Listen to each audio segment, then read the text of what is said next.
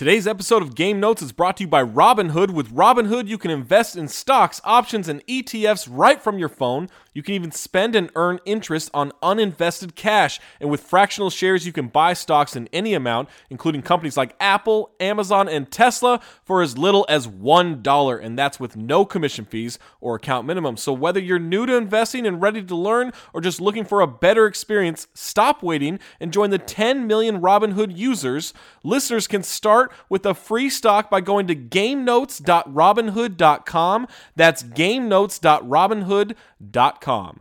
All investments involve risk. This is not investment advice, a recommendation, or a solicitation of any security. Other fees may apply. Visit rbnhd.co/fees. The free stock program is subject to certain limitations. Annual percentage yield, APY, on uninvested cash is paid by program banks and is variable. Robinhood Financial is not a bank.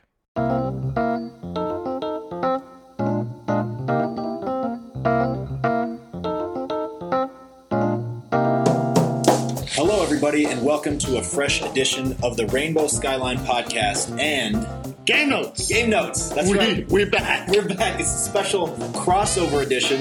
I'm Nick Kosmeyer. This is Tony Jones. We're coming at you from the Pepsi Center, and we're crossing over because for the first time all season, the Nuggets and Jazz played together. I got a rant here, bro. Like, this is ridiculous. Like, it's ridiculous that the two best teams in the Northwest Division. Are we in the Northwest? We're in the Northwest. Yes, we are in the Northwest Division because divisions don't matter anymore. No, so I forgot. But they should just call them They should be named after an animal or something, like the Tiger Division. Like, two best teams in the Northwest Division, and it's January 30th, and they're facing each other for the first time. That's ridiculous. Yeah, but they'll see each other next week. And back in Salt Lake. And to me, neither one of those games are going to tell you very much of what happens if, the two teams get into the playoff series. Because, number one, the Jazz were on a back-to-back today. They were missing Mike Conley. They were missing Tony Bradley, so they're missing two rotation guys. The Nuggets were missing three starters, Gary Harris, Jamal Murray, and Paul Millsap, plus another rotation guy in Mason Plumlee. Their fine backup center.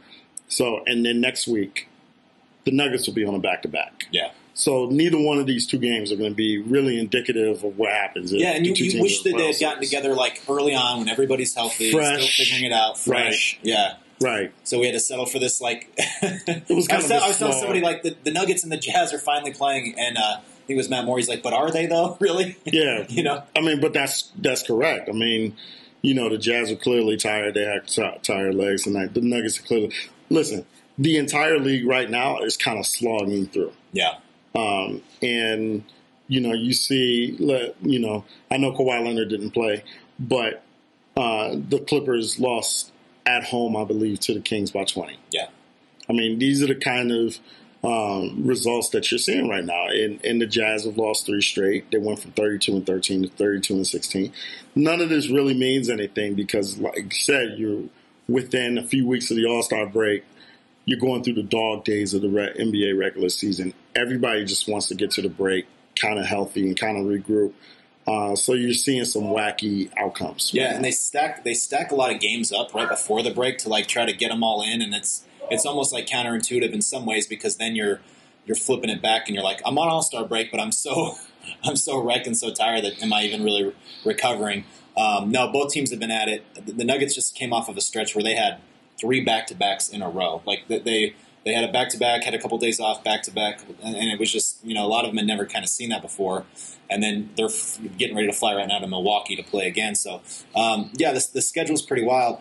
But, let's get to it a little bit anyway. 106-100. Today was All-Star Reserves Day. Nikola Jokic makes a second. But take me into Rudy Gobert and Donovan Mitchell getting their all-star recognition, and what was the vibe like for that? Well, I mean, it was incredibly gracious and grateful. Everybody go read my story on Donovan Mitchell and Rudy Gobert making the All-Star game. It chronicles Nicole Mitchell, Donovan Mitchell's mother, writing a letter to her son in celebration and kind of reflection of what their family went through AAU days and stuff. So both of those guys were just like, wow, we can't believe that we're here. I said this in my story, but neither one of those guys were 5-star McDonald's All-American guys, preordained one and dones. I mean, this is not, these were not guys that, were headed for stardom at a very early age. These are guys who had to scrap and fight and claw to get to where they wanted. So the fact that, they got to this level, they've gotten to this level of their careers, it was a pretty celebratory day for Rudy Gobert, for Donovan Mitchell, and for the Jazz in general. Yeah, no doubt. And especially after last year, as emotional specifically as Rudy Gobert was, there was a pretty obvious snub that he didn't get in. They just had, was it like a weight off, or was there any concern or worry that he wasn't going to be in? Yeah, I thought that I thought he was a lot less of a lock last year. He was fighting with Karl Anthony Towns, who had a really good season last year. And the Timberwolves weren't quite as terrible as they are. And the Timberwolves weren't quite as terrible as they are. And, Towns has missed some games this year. His performance hasn't been as good as it was last year. It's still pretty good. But also, Rudy just he's been so good this year that it was just kind of like, there was no choice. So, I thought he was a lock. I talked to him yesterday and I said, hey, congrats on your all-star berth. And he looks at me and he says, don't say that. And I said, come on, Rudy, you're a lock. He's like, I'm not a lock. And I was like, you're a lock, dog. Like, you're there. You're fine. You're a lock. He was like, you never know. So, jaded. I mean, it was just, it's kind of like you jaded and, but clearly, I mean, just from that conversation, what is he really wanted this, right? And he was really nervous for this. He set his alarm for 4:45 so he can get up. Like a nap. Like a kid from Christmas, get up from his pregame nap and watch the TNT selection show. So it was pretty special for him, and obviously it was special for Mitchell, a 23-year-old guy in his third year, being able to get to this pinnacle. I think the interesting part for Nikola Jokic, obviously another guy who it wasn't a surprise that he got selected, even though Charles Barkley was saying that he had him off of his list. He was I think the only guy on their staff that did. But I think what's different about this season for Jokic is that when it started, it was the first time at the beginning of this year where he himself admitted that he was struggling. And a lot of people were like looking for answers and trying to figure out, Matt Moore. Matt Moore comes in. Matt, he can just get in and join the pod. We should have had him just come on in and Matt, come back. But anyway, so he actually had to work through some things. Came out of the gates, and even Jokic not playing well, he was still averaging 15, 10, and 6. So it wasn't as if he wasn't still being an impactful player, but it was just that he had been so dominant in the playoffs against the Spurs and Trailblazers, averaging almost a 25-point triple-double, that you just say, okay, he's going to come back in and pick up where he left off. But long summer, play with Serbia, all that kind of stuff. So there was a million questions about maybe why is he starting slow, but ever since maybe the first 4 or 5 weeks of the season, he's just been dominant. And you've seen it now, especially over the last couple of weeks, where he's sort of had to be for them because they're down so many guys. Tonight, 28 points, 10 assists, and when the Jazz got it close at the end, I think he scored the last 11 points of the game for the Nuggets. He's been that clutch player, and so I think it was no doubt for him, especially after he had finished. I think he was the 4th front court vote getter among fans. So. It's a good honor for him, but for the Nuggets, it's like who will be their next All-Star? That's the question I think when this happens.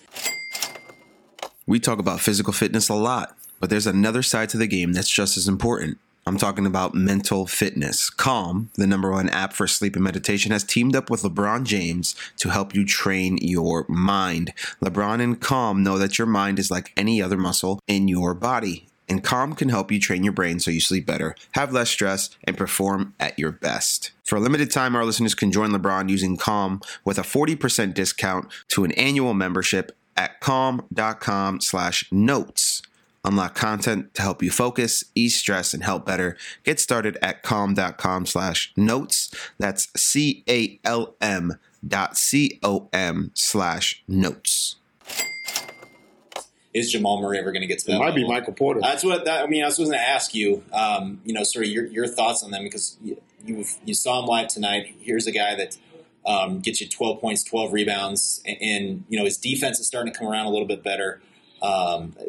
There's times you watch him, you just say this guy's got star potential. Well, here's the thing with Michael Porter Jr. He doesn't know what he's doing defensively. He doesn't know what he's doing off the ball, his rotations. He makes a lot of mistakes with his rotations. And that was part of the reason why the Jazz got out by 11. But, man, the talent. I mean, the shot-making ability, the ability to score at all three levels, the rebounding, and the one thing that he does that's really underrated that people don't talk about because he plays so well with the ball, he cuts without the ball very, very well. Makes very good reads offensively. He's resilient in getting after the basketball. He's a traffic rebounder on both ends of the floor. So he doesn't know what he's doing.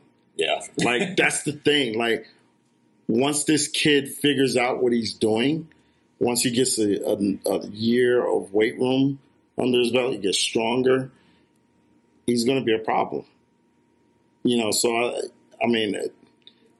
I cried on Twitter when the Knicks drafted Kevin Knox over him.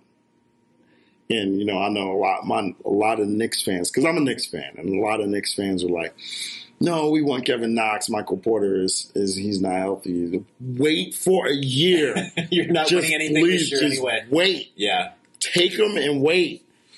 Oh. Yeah. He's got tremendous, tremendous talent. One of the rebounding has really, I think that was the one thing that surprised me a little bit is just, and you think retrospectively, he's 6'10" with a 7'2" wingspan, but he knows how to use his length. Our guy TJ McBride has said he's good at being tall, and it's true. He has good body awareness. Like, he knows how to use his body. Doesn't know where to put his body a lot of times, but when he doesn't have to think, and when he's just like, whether he's going after the ball or he's trying to put a shot up over somebody, that sort of, like you said, awareness of where he is. That's when he's just so good. And the rebounding in traffic, I agree, has been something that's, I think he's had double-doubles in 4 of his last 6 games. I mean, he's just got a kind of a nose for it, a bit of a magnet to the ball. So that's what I think I'm curious about, is just how much better can he get, do you think, in a short time span? You've been covering the league a while. Like, he's now starting to get the significant playing time that he wasn't getting at the start of the season. Can they get him familiar enough through the second half of the season to where come playoffs, he's impactful without being a liability? Well, I think he's definitely got a chance to be impactful in the playoffs. There are times where I see why Michael Malone is not as liberal with his minutes as he would be with some other guys, because he does make mistakes defensively, and that's what he has to cut out. And the other thing he does, I think he has to clean up his shot quality. Mm-hmm. He takes a lot of long twos right now. He takes a lot of long contested twos. It's just a measure of his talent that he actually makes those. Like, he made a couple of long contested twos today. You want threes, 15-footers, layups. And, he takes a lot of 18 and 19-footers. And right now, that's the worst shot in basketball. Right. So, I think you clean up your shot quality, clean up your defense, especially in making your weak side rotations. And then, you do that. Then the scoring, that's when it starts to become, it takes over and it starts to become so much more apparent. And then that's when the scoring becomes impactful, especially on the second unit. Yeah. And he doesn't have to be a playmaker on this roster. That's the beauty of it. Like, he can go and just go ahead and get buckets because Jokic is the playmaker. It's the same thing with Jamal Murray. Jamal Murray doesn't have to be a playmaker on his roster. He just has to come, do a whole bunch of DHOs, mm-hmm. Figure out, get into his floater game, get into his 3-point game, all of that stuff. So, the one thing, about this roster is, You know, you look at Gary Harris, you thought he had star potential, but he's probably I don't want to say just, but he's probably maxed out as an elite role player. Jamal Murray's got star potential, but he's probably not going to be a superstar. But Michael Porter Jr., he's got superstar potential. Yeah. Yeah. You know, he's the guy that in a lot of ways can elevate this roster from good to truly great. Because along with Jokic, that could be your 1-2. The question is, how long does it take for him to get there? How long does it take? And then when he's there, what's the landscape look like in the rest of the West? I think we just got to hit a couple more things before we get out here. Jordan Clarkson tonight, Nuggets went on a 27-1 run, spending the third and fourth quarter to kind of wrest control of the game. They got up by 17. He almost brought him back, man. They put it within 3 with a minute to go. It was one of those things like, I was like mentally checked out, and I was like, wait a minute, this is a 10-point game. It's 4 minutes. Well, it's fun. We get to sit next to newspaper guys on their deadlines. Well, my story had already been, my story was already online. I was just like, okay, let me check in for my flight. Just get to Portland. What am I going to do in Portland? Okay, I want to eat at the screen door. And oh my God, it's a 5-point game, and there's still 2 minutes and 33 seconds. You got to give Jokic a lot of credit because he took over down the stretch. And he did it one-on-one against Rudy Gobert. So you got to give him a lot of credit there. I think you got to give Jordan Clarkson a lot of credit because, like you said, he brought him back and Donovan Mitchell was just not there tonight. Yeah. But that's basically all you could take. What do you look at when you look at the Nuggets? What do you look at for, going into the All-Star break long term? Do you think the Nuggets are where they want to be? I think more or less, yes. That they're a game better at this point right now than they were a year ago, record wise, and it's kind of started to play out in the same way. Torrey Craig tonight, who played really well tonight, 13 points, 10 rebounds. To me, he was player of the game. Yeah, 11 rebounds. Yeah. I mean, his defense on Mitchell was tremendous. Right, and so he's a guy that is now as he's starting to get more and more minutes. Has been a more impactful player. You're seeing Jeremy Grant step into a much more consistent role as a starter, plays so much better as a starter. Anybody that's getting to play alongside Jokic is gonna be better. And so you're seeing it again of these guys who are getting this playing time that's actually allowing them to play well. Because early on in the year, all these bench guys who had such a big role last year, they were stuck. Everybody was healthy. Until this stretch, the Nuggets were really healthy all year. And so Malone was having trouble figuring out how to get guys rhythm when we have too many bodies to play. Now they all have to play, and they're all playing well. Torrey Craig, he admitted tonight, he's like, sometimes I think we like it when guys, some guys are out, because other guys get to shine. They need to get healthy, but I think, look, with Paul Millsap, he's going to be 35 years old next month. I just think they're not in a rush there. Jamal Murray, I think, will be back in a few games. I think they're close to about where they would want to be. There's nothing that you look at and just say they're just so far off on this. They don't shoot it real well, and if they are going to make a trade deadline move, you would think that. But there's just not, in my mind, a shooter out there that you can go get for the cost that it would give you, especially when you don't have really draft picks as ammunition. So I think they're about where they want to be at this point. Yeah. I can see the Jazz and the Nuggets getting into a series. I can see the Jazz and a lot of teams getting into a series right now. That would be like 4-5, most likely. I think the Jazz, I think the 4 spots are going to be the LA teams, the Jazz and the Nuggets. Yeah. I think that those are going to be your 4 spots. That's true. Rockets are sliding. Yeah. There's a bit of separation in between, the 4 and the Rockets and the Mavericks. I do think that, it's going to be interesting to see what the matchups are. If the Jazz get into a first-round series with the Rockets, that's going to be an issue for the Jazz. Even the Jazz and the Mavericks, it'll be fun. But, right now, the Clippers, the Jazz, and the Nuggets are, they're all within a game of each other. Yeah. The Clippers lost tonight, unexpectedly. So, that prevented them from getting some separation, and now the Nuggets are actually second in the West now. Right. Yeah. And then so, like you said, all those teams are within. Those 3 teams are within 1 game. And yeah, all 3 or 3.5 behind the Lakers. So, I think the Jazz just have to get to the All-Star break, get through this rough part of their schedule. February is going to be rough. March evens out for them. Gets a lot more balanced, and and then they just kind of go from there. Yeah. No, I think that's really probably all that we could take away from tonight. Well, Tony, man, it's fun to do this with you, and we'll be back for February. What's that? February 5th? February 5th. Yeah, we'll be Salt Lake City. Salt Lake City. Where are you guys on the 4th? Oh gosh, here I think.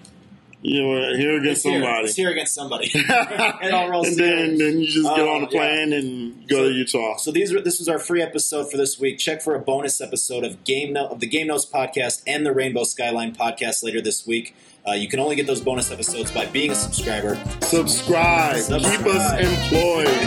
So go to theathletic.com/Rainbow Skyline or theathletic.com/Game Notes, and you can get 40% off an annual subscription. Until next time, thanks for stopping by.